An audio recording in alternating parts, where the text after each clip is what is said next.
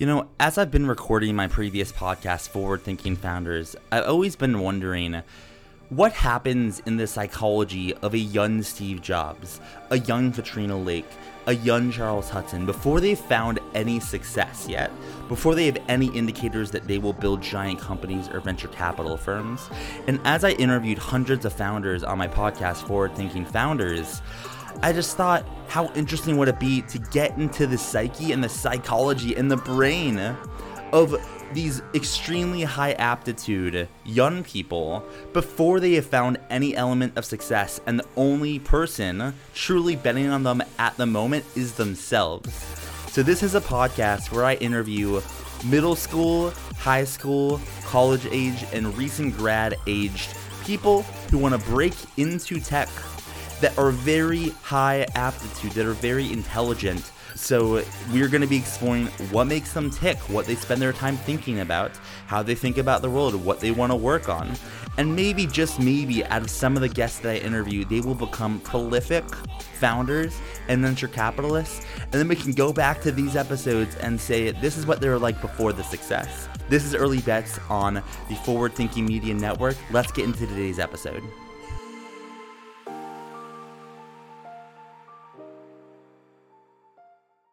We are here talking with Jack McClelland about the next generation of entrepreneurs.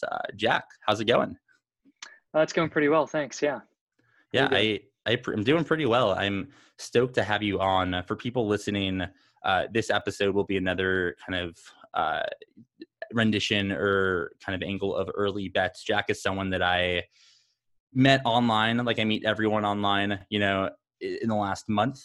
And super smart guy. So I just wanted to kind of chat with him about the future, about what he's working on, about what he thinks about, so you can kind of get to know Jack a little bit and follow along in his journey, as I think it's someone who's going to be, successful, very successful one day. So Jack, can you please introduce yourself to, the audience, the listeners? What are you working on? What are you thinking about? Who are you? Just a brief intro, and then we can get it started. Definitely. And thanks so much for the compliments. I appreciate it. My name's Jack. I'm a sophomore at Boston College. I'm studying computer science and finance. I'm originally from the Bay Area, from San Mateo and San Francisco. And I currently kind of have interests in product management.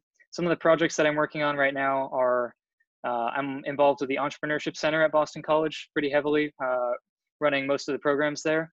And I'm also working on kind of this Boston Product Management Association in Boston. So I'm helping improve value for the members of that organization.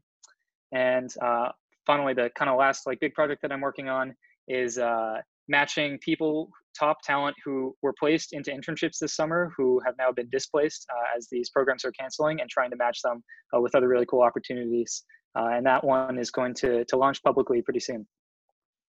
That is exciting. We'll talk about that in a second. First, I kind of want to dive into, you're pretty much in tech right now. You're in college. You're doing all these things regarding entrepreneurship, technology.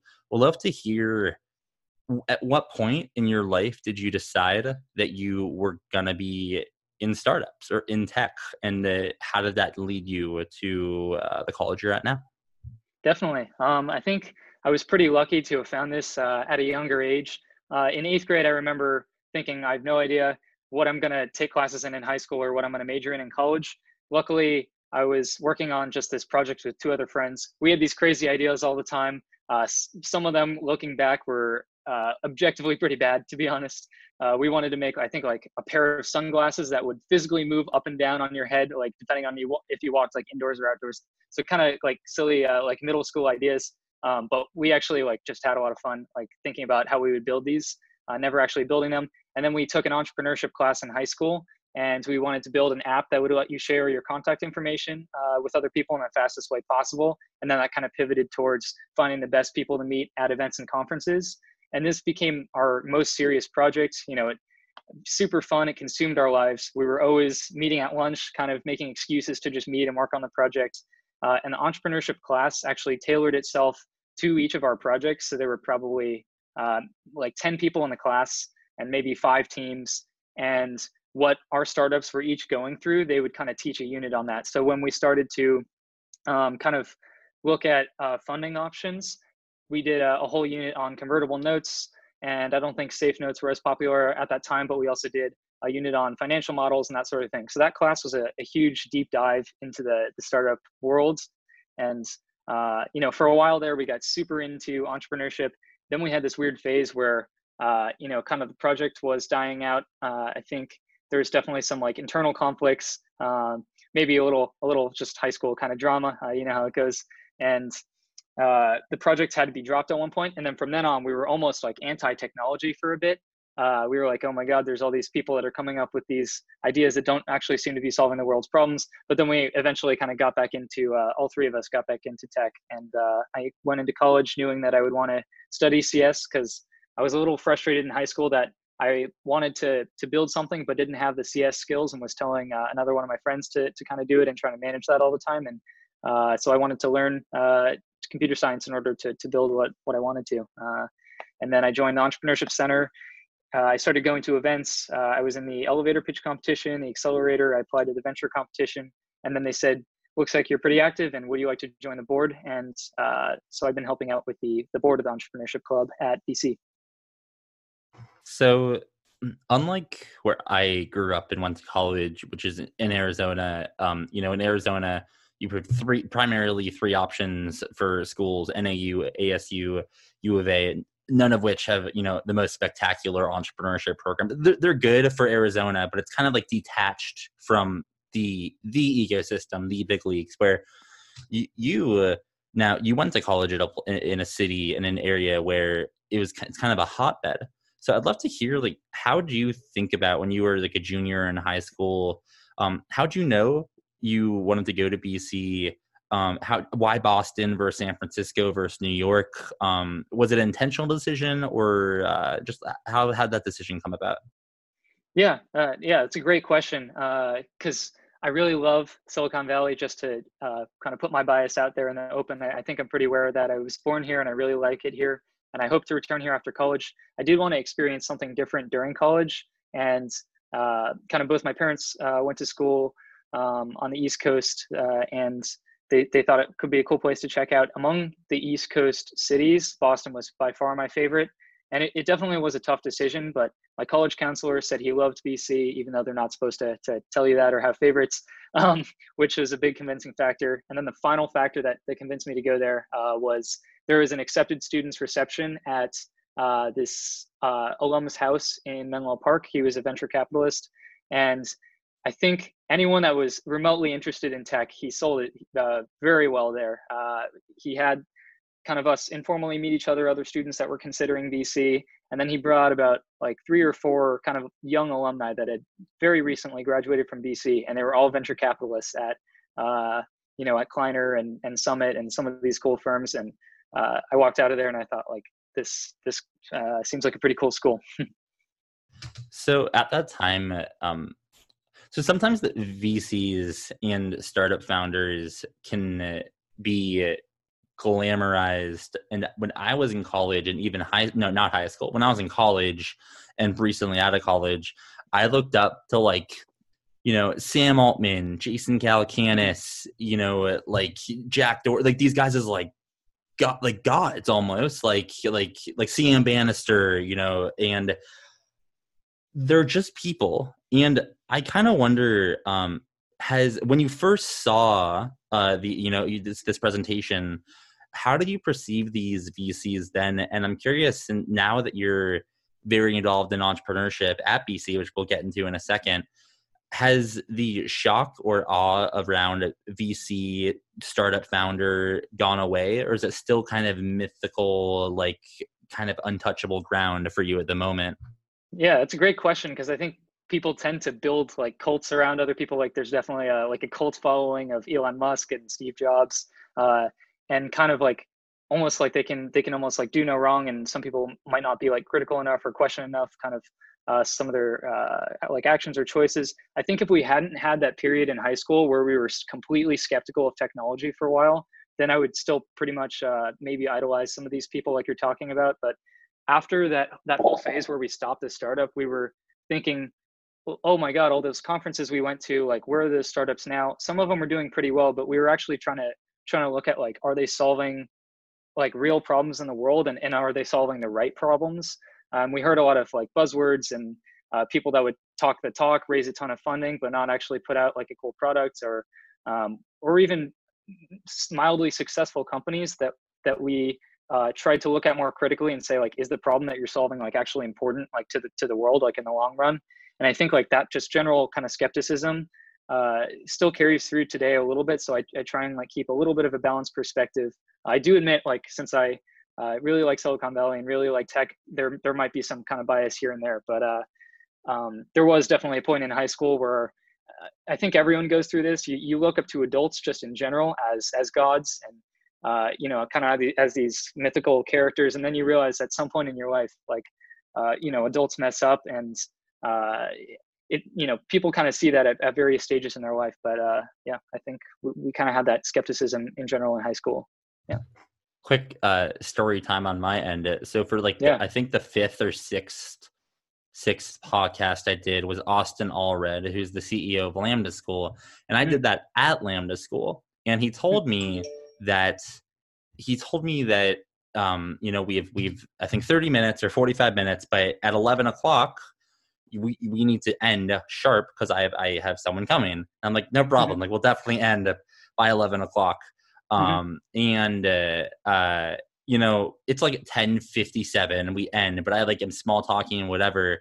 And in walks in, just right in the same room as me, Mark Andreessen. And I'm like, holy shit. That's like, you know, and wow. It made me realize that it's just like, it's silly. Like, all these people, they're just people that have more experience, more network, raw intelligence, but they're no different from us. They just, you know, play their cards well, and they do things well. They take risks, things like that, and then they're just later in their career. It's something that I've learned. Right. But regardless, I like that answer. So now you are in college. You are super involved in the entrepreneurship scene at BC. Can you kind of talk about what the scene is like if someone, you know, was interested in it, and how you're involved, and like what options there are for, you know, interested entrepreneurs, you know, at BC? Definitely. Yeah. I think it's very clear that entrepreneurship is on the rise, just in general, and also at BC in particular. So the Shea Center for Entrepreneurship is kind of the program, and then there's also a student-run club that basically puts together all the Shea Center's programs. So there's a few permanent staff from the Shea Center, but it's actually mainly student-run, which I think is a really cool aspect of it. So there's a president, a co-president, and then there's no other hierarchy. So everyone else is on project teams, which I also think is a pretty cool way to do it. And the project teams might have a project manager or product manager, but it's really just groups of people that are working together on these things. Some of the things that we offer, there's 3 big programs at BC. There's the elevator pitch competition, the accelerator program, kind of that runs in the winter. And then in the spring, there's the Straykosh venture competition. So each of these are kind of at varying levels, and it's designed that way. All you need for the elevator pitch competition is an idea. You don't have to have anything else. So that's open to the whole BC community. Even if you have no interest in entrepreneurship but an idea, we want to still support you, and you can win money prizes for that. And then there's the accelerator. So I think usually it would be nice to see maybe a little bit of a prototype, but maybe a little bit more past the stage of having an idea. So then we help you grow your idea in this 8-week accelerator. And then the venture competition is more for if you have like this cool side hustle that might already be making money and you're looking for some funding to take it to the next step. There's that venture competition. And then we also have kind of recurring events where we bring in weekly speakers. On Fridays, we have what's called Tech Treks. So we'll take people, you know, on a bus that we provide from Boston College into Boston to look at kind of companies. And we'll pick like 1 or 2 companies every Friday and do a little kind of tour of the office and hear people speak. And then there's kind of other events that you would expect from an entrepreneurship organization. There's an entrepreneurship fair. There's a mixer with alumni. There's kind of an entrepreneurship week, which is like jam-packed with cool activities that appeal to the community. And then just to finish up, there's some new programs that we've been doing. One of them that I think is really exciting is like an outreach kind of team. And the purpose of this team is at first it started to kind of build BC's brand as an emerging center of entrepreneurship. And then I think it's just become a way for our entrepreneurship program to interact with other entrepreneurship programs at Boston area schools. Because, Boston could be the next Silicon Valley. It's got the most dense concentration of students in the country. It's got some of the top engineering schools, some of the top business schools, top grad schools. So if there was a way to kind of connect students like that are working on entrepreneurship or business or tech at all these schools, I think that could be really beneficial for Boston. And I know that's a lofty kind of goal, but the goal of the outreach team is to kind of facilitate some of those connections. Recently, we had like a little informal mixer from all the e-board members of entrepreneurship clubs at Boston area schools. And we had probably about like 6 schools there.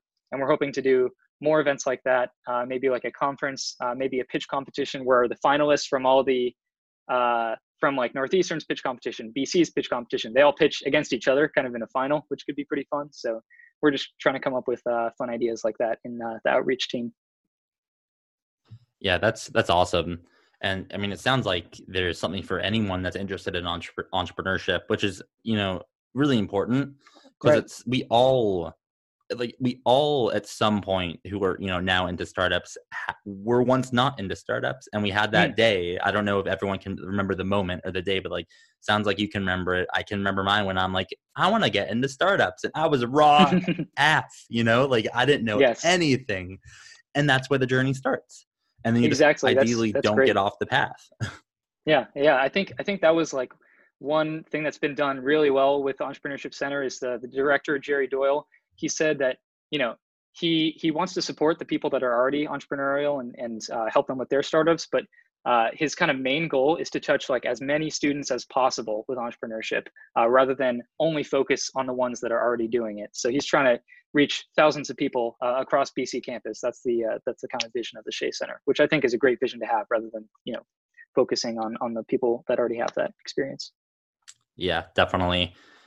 So I want to talk about the founders that come in as freshmen and they are just kind of at like a different level. Like they kind of have their stuff together. They may already have a startup with revenue. They blow through all, they just like, they dominate there. I can think of several examples of this at ASU, and they broke out of Arizona. They're now killing it in San Francisco. Mixpanel, Air Garage, like Fountain, a lot of these companies that people have heard of started here. I kind of want to hear about, what do you do with, like, what happens to a breakout company at BC or in Boston, or do they get like assimilated into the Boston ecosystem? Do they immediately fly out to SF? Like, do they even know that they're a breakout company? Like, that's an issue we have here, where like the smartest companies don't have people around them to tell them what to do next because no one knows. I'd love to hear your tier 1 founders. What happens to them, and what do they do once they kind of reach the top? Yeah, that's a really interesting question. The Shea Center is pretty new. It's only 4 years old, like I said. So we're definitely kind of still experiencing even how to get to these founders. What I've noticed is a lot of people that are, like you're saying, kind of tier 1, very motivated, already come in knowing their stuff. A lot of those people actually, they know about the Shea Center, but they feel like they might not need it, which, I think a little bit of a mistake because there's something for everyone, and I might be a little biased, but I think a lot of people I'm finding out have really cool side hustles and are actually making lots of money and are super entrepreneurial.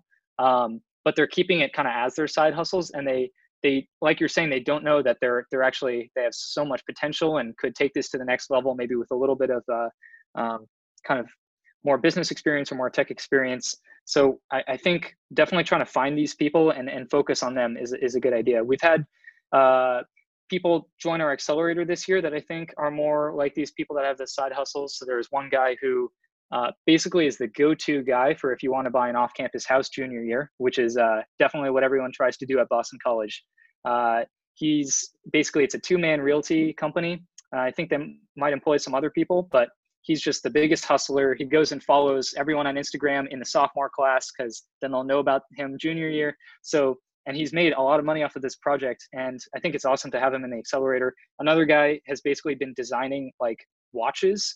You can design watches in software. And if you have the right connections to like manufacturing, get them printed. And so we got that guy on, but those are kind of some examples of these founders that already have been doing their own thing for a while and are really smart when you talk to them, because that's how they've been successful so far. And we're trying to get them more involved with the Shea Center. And I think, unfortunately, right now, it's hard to say, but it's true. I think Boston is not as much of doesn't have as much prestige as Silicon Valley at the moment. I think a lot of people are trying to change that. It might be kind of the venture money, it might be the established companies that are out in the Bay Area, but you do hear, unfortunately, a lot of the time, unfortunately for Boston, people that are really talented software engineers getting recruited to Bay Area companies and moving out there, sometimes not even finishing college because they got an offer that is very hard to refuse at Microsoft or Google out in the Bay Area. So there definitely kind of is a lot of that. A lot of people do tend to get pulled out to Silicon Valley at some point.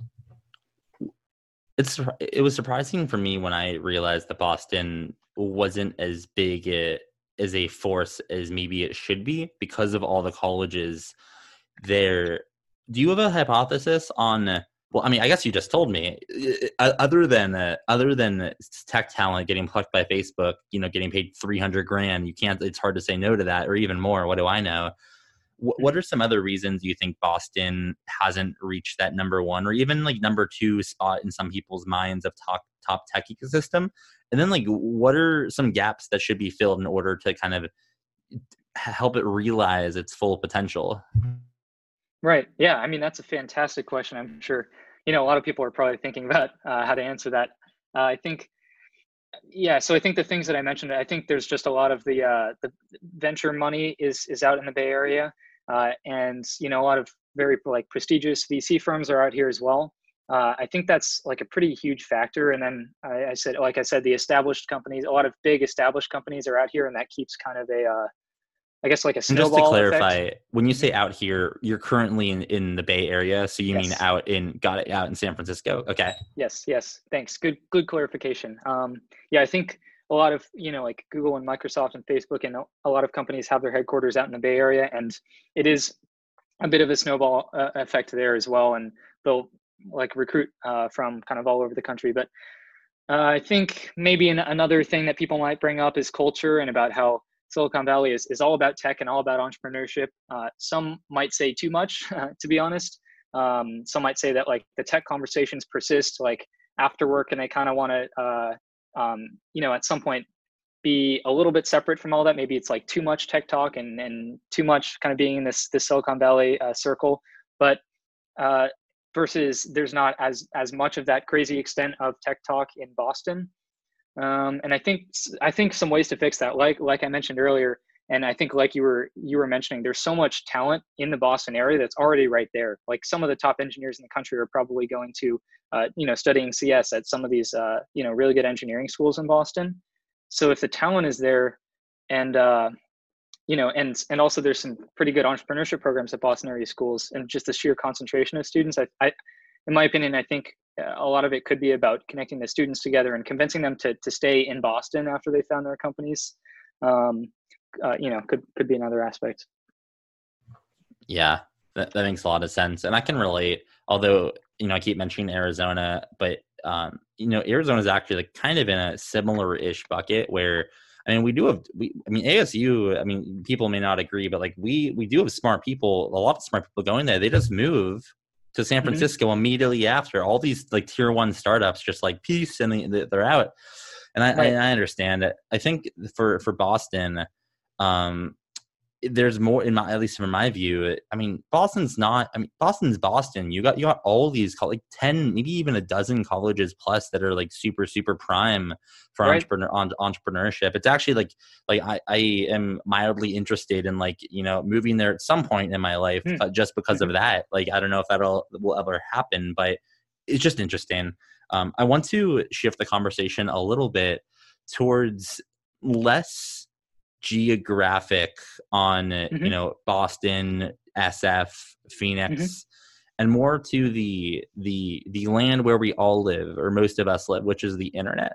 And ultimately the land where like I am able to find all these people on my podcast to interview. And what I've learned and what we've talked about before we started recording is, I've noticed that there is this class of Gen Z younger entrepreneurs. They might be in high school or college or recently graduated, who are just sharp. They just are on it, and they're just wicked smart.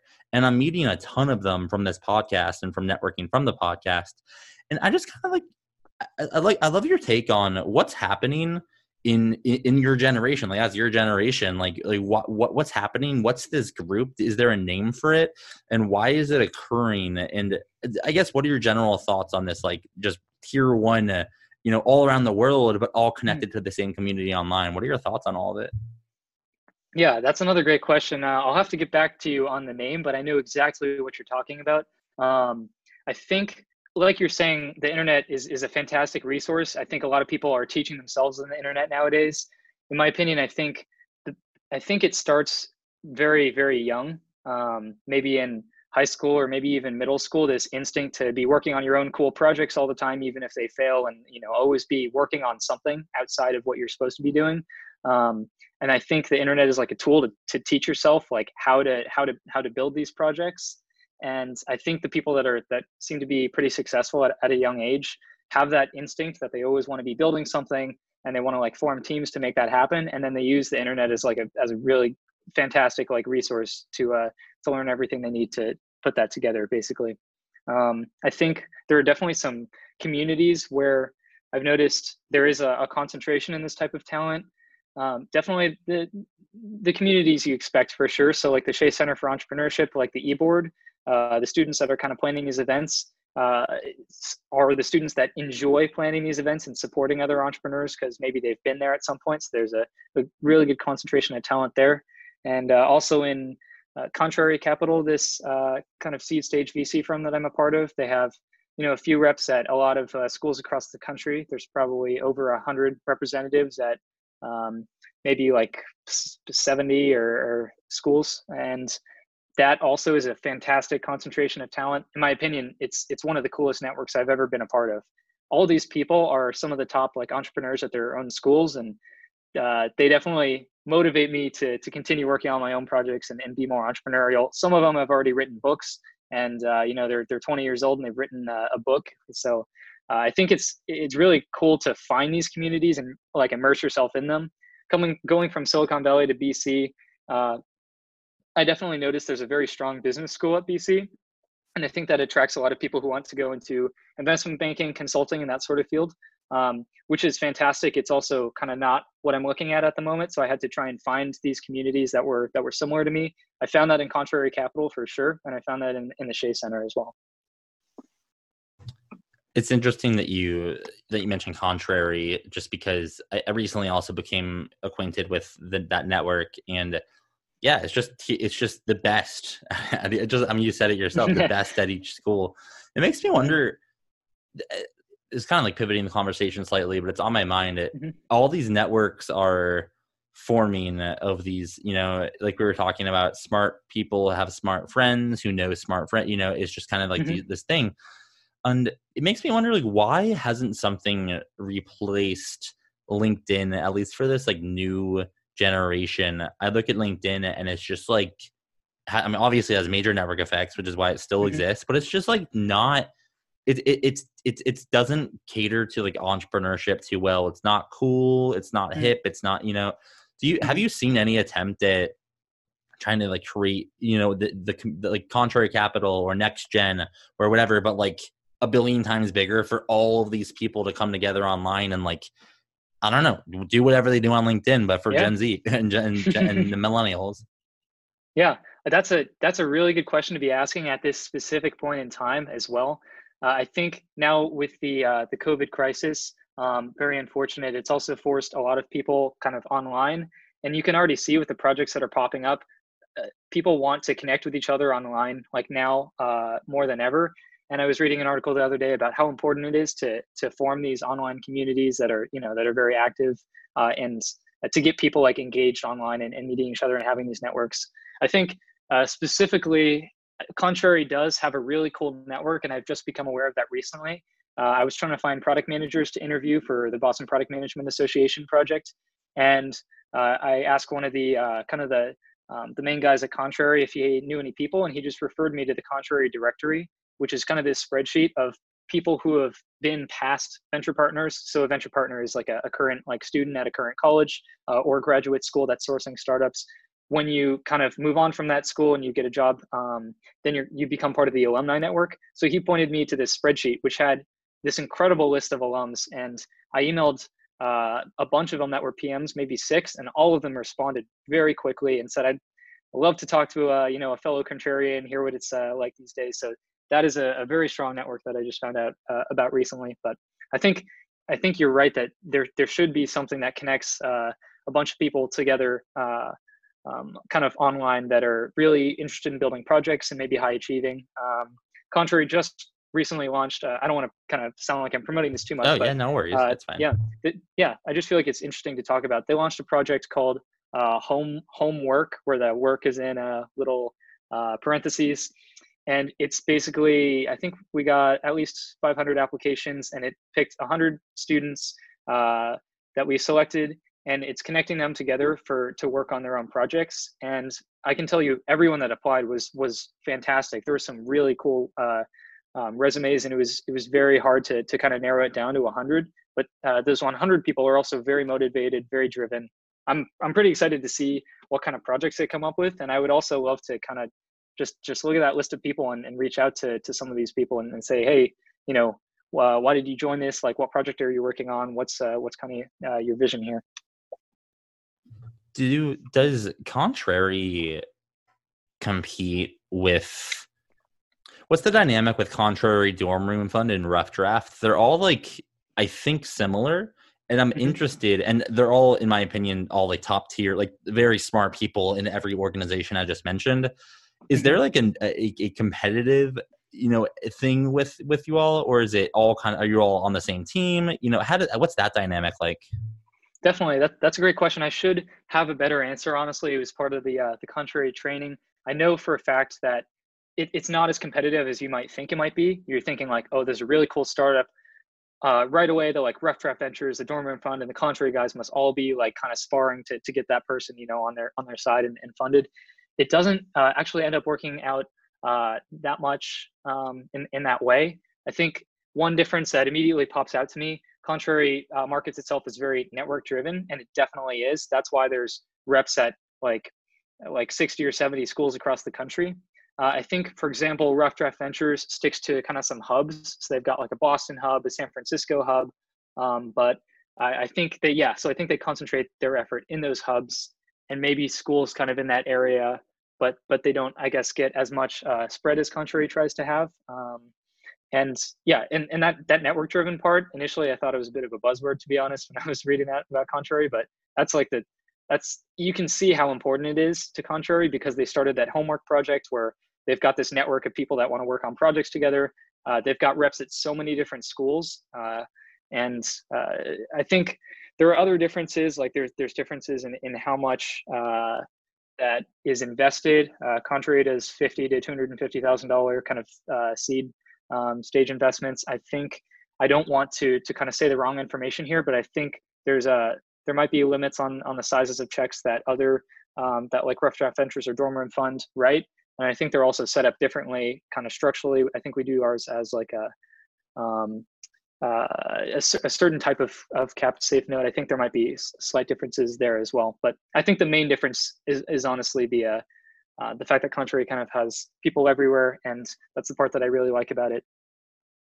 Are you able to like cut checks and write checks? And what kind of, how does Contrary work? I've actually talked to, I believe, one or maybe two other people that had been in Contrary, but I actually didn't understand how it worked after talking. Like, if you see a good founder, it can be like, you're dope, I can write one check a month, here's $100,000. Or obviously it's not that like that. But how does it work if you're willing to or able to explain? Definitely. I think let me figure out how much I can explain to. I don't want to kind of like go too much into it. Yeah, definitely. To be totally honest. Fine. Mm-hmm. As little as you want to go is fine. I'm just curious. Like, you can even just say, like, is it something where like you have check writing power after you like get it like, passed by a committee or something? Or I guess I'm just curious, like, because that'd be dope if all these representatives at all these colleges can just have that autonomy, Yeah. So I think I definitely agree. I think that could be pretty cool. In my personal opinion, and this definitely shouldn't be kind of taken as the end all be all, but I think it is still pretty young age to be writing checks at this point. That being said, I'm not sure how Rough Draft Ventures or Dorman Fund is set up. I'm not sure if it's personally people writing checks. At Contrary, your job is to kind of source startups, and then there are incentives for if you source a startup and it gets funded by Contrary. There's definitely some incentives there. So you want to be sourcing the best startups you can, basically. So it's almost like scouting, which is like a super, super, super hot space right now. I'm very interested in that realm. Cool. It's probably like a whole nother episode on scouting. I'm fascinated. Just like, have you heard of Naval Ravikant, Spearhead? Have you heard of Spearhead? No. I So don't think Naval so. Ravikant, who's the CEO, I think he's still AngelList, the CEO, right? AngelList, is pretty much starting Y Combinator for angel investors, and he's giving all these founders who are late stage $1 million to invest, and the founder gets to keep 15% of the carry, which is just like the coolest thing I've ever heard in my life. And it's just that Wow. like that's and it's just, I mean, you got the 3 college models, you got Sequoia Scouts, you got Launch Scouts. It's just, I think, like I'm just interested in the trends in VC. That'll be my last question before we kind of wrap it up. Where do you see VC going from your perspective? You're networking with all these other future VCs, or at least future tech people. Like, do you have a vision on where VC is going, and would you ever want to be a VC? Yeah, those are also questions that I've thought about. So great questions. Again, this is kind of my personal opinion, and it's not the end all be all. In fact, many people do the opposite. But I believe that I think some of my favorite personal VCs, and maybe some of the best VCs, you could say, were previously startup founders. So I think if I were to get into VC, it would probably be later in life, and I'm willing to kind of put that decision off until I get to that point. But I think, for example, a lot of people study finance maybe and kind of go the finance route into VC or start working in VC directly after college. And to me, a little bit, since I did kind of have that experience trying to start like a company in high school, it seems like they have maybe more finance knowledge than just kind of general entrepreneurs might have. But also, it seems like it's harder to relate to the founders, to relate to, the classic stereotype of a bunch of founders like splitting rent, like living in like one house, eating ramen for 6 months and working really hard on a project, kind of going into a room and then having someone who, just like a young person who studied finance, looking at their finances and saying like, oh, this is wrong, this is bad. I feel like if you are a startup founder, and I feel like that, first of all, that teaches you how to operate, like how to look for like good operators, how to tell if a company is working well. I also think it just gives this other component of being able to empathize with what it was like to be at that stage. So that's my personal opinion, and that's why I think if I do want to get into VC, I'm not going to try and go into it out of college. I would probably save that for later in life if it came up. And kind of as for maybe some trends, I think there are a lot of really smart people, especially in Contrary, that have really cool theories about trends in VC. I'm definitely not the expert in it, but if I were to just say some general things, I think maybe now more than it used to be in the past, founders are realizing they can bootstrap like more and maybe not give as much of their company away as previously thought. The narratives might be getting changed a little bit from I need to go seek funding to a lot of people, even venture capitalists, are saying actually maybe try and bootstrap as far as you can before you seek funding and give away pieces of your company. I also think this coronavirus crisis might affect VC in a way that it makes it a lot harder for like maybe some of the smaller firms to survive. That being said, some of the best companies are founded in recessions. And I think Sequoia is raising like a $7 billion fund right now, which is pretty crazy. So I guess who's to say? But in my personal opinion, I really, really, really respect most VCs that come from the entrepreneurial background. Yeah, I think all those trends are spot on, and I'd agree with the entrepreneurial background. Last spring I pitched 100 VCs in the Launch Accelerator. Wow. And I just all sorts of VCs, and I kind of felt the same way. Like I could connect better with ones that have been there and the ones Hmm. that haven't been there are upfront about it. But there's just Mm. something, there's something Right. missing. It's like, Hmm. do you get me? Like as a Hmm. fan, like Yeah. I don't know. I feel like, man, if one day someone just gave me some money to invest, I feel like I'd be the dopest VC ever. I would just be like, yo, like you are awesome, but you got to work on this. But like I can help you, and once you get there, here's some. I do want to be a VC, but Yeah. not like a tip. Not. I think I want to like kind of compete with Y Combinator in a way with Hmm. like this. Like I don't know. I just think I'm really good at finding awesome startups at the earliest stages, and like if I can do that, and I got money, which I don't, but Hmm. if I do one day, boom. All right, cool. Definitely. So my last question for you is, what does the future look like Hmm. for Jack? And you know, yeah, I'll just leave it like that. Yeah. Yeah. Yeah. Looking forward, where Hmm. do you see your journey in tech kind of Hmm. taking you? Definitely. Yeah. I ask myself that every day. I think I'm trying to use the technical background a little bit. Maybe that just means I see myself working like at a tech company, maybe not even in a technical role. Uh, some careers that I've been considering recently, I think, are kind of product management, kind of customer success, things that I think make you like really good at connecting with customers and like giving you the skills that can help you like start and run a successful company later. Um, I've thought about this kind of a lot, and my opinions are always changing. But right now, I'm thinking I think it would be cool to go to like a company first before trying to start my startup right out of college, and seeing what works at that company and figuring out like, oh, okay, like here's what this company does wrong about communication. Here's what they do right about it. Here's what they do right about like meetings and management. I've been reading kind of some articles on that recently, and I feel like seeing what works and what doesn't, and then maybe taking that experience and then maybe diving into a startup could be interesting. A lot of people, I think, might try and go to like an established company and build like a solid financial base before starting a startup, and I think that's also very important. In my opinion, I think the experience is what I'm personally trying to build up, but I'm also open to kind of wherever the journey takes me. And there's some cool projects that I've seen and that I might be like involved in right now, and I'm willing to kind of to put in a lot of time and see where those go as well. Yeah. Definitely good to keep options open, but have like an idea of what you want to do. And I would agree that that is a good path. I didn't do that. I right out of college with zero experience in anything started Publoft, which is my old company, on 2 credit cards. And luckily I got that to like 25 grand a month and an Awesome. investment from Jason Calacanis. But then like based Yes. on my like inexperience, and not knowing how this stuff works, it didn't work out in the end.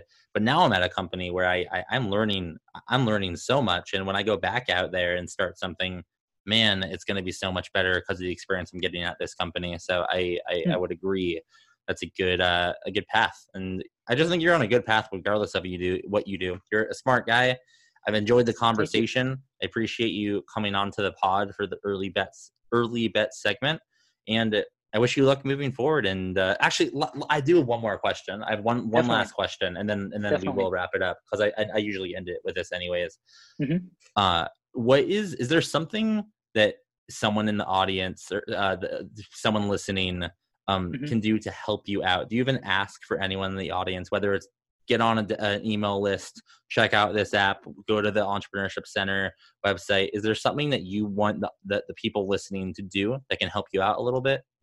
Yeah, definitely. Thanks for asking that question. That's that's definitely very nice of you. I'll just keep it general and say, if you're listening to this and you found what I have to say interesting, or if you just want to like connect and talk more, definitely find me on LinkedIn or message me, and I'd love to kind of just chat. Um, right now, there are some projects that I'm working on. They might not be like fully launched yet. So I guess I don't want to kind of mention those specifically, but I also just love having general conversations. I especially really just like connecting with people one on one and coffee chats and that sort of thing. And I feel like there's so much to learn from every person, as you've probably experienced, kind of running this podcast. So I'd love to kind of learn from if you have expertise in a field or found something that I said interesting and want to have a conversation. Don't hesitate to reach out. And if they wanted to reach out, are you on Twitter, Facebook? Do you have an email, website? How can someone get in touch with you? Definitely. I think LinkedIn could be a good way. And also an email would also be another good way. It's my first name and then my middle initial and my last name. So jack.m.mcclelland@gmail.com. That's just my personal Gmail address. All right, there it is. Thank you so much for coming on, Jack. Thanks so much. This is awesome. Okay. Thank you, everyone, for tuning into that episode. I hope you really enjoyed it. And luckily, there's another one coming up real soon. But before then, I have a couple things to tell you. First, if you're listening to this and you think you're working on something cool or you think you're smart, hit me up on Twitter. I am at Matt_Sherman, and that is Matt with 1 T. So hit me up, shoot me a DM, and I'm happy to check out what you're working on, and maybe we can get you on the pod. But at the very least, I'm happy to give you feedback on your product or project or startup. Lastly, if you can please rate this podcast in the iTunes store, that would be awesome. I'm trying to get up in the rankings so more people can discover these awesome founders, and the only way to do that, or one of the ways to do that, is growing with ranking. So if you like what you're listening to, please just go onto the iTunes store, give it 5 stars or 4, or 3. I'm not going to tell you what to give, but just tell whatever I deserve, you should rate that. With that, I'm signing off. See you next time. Bye.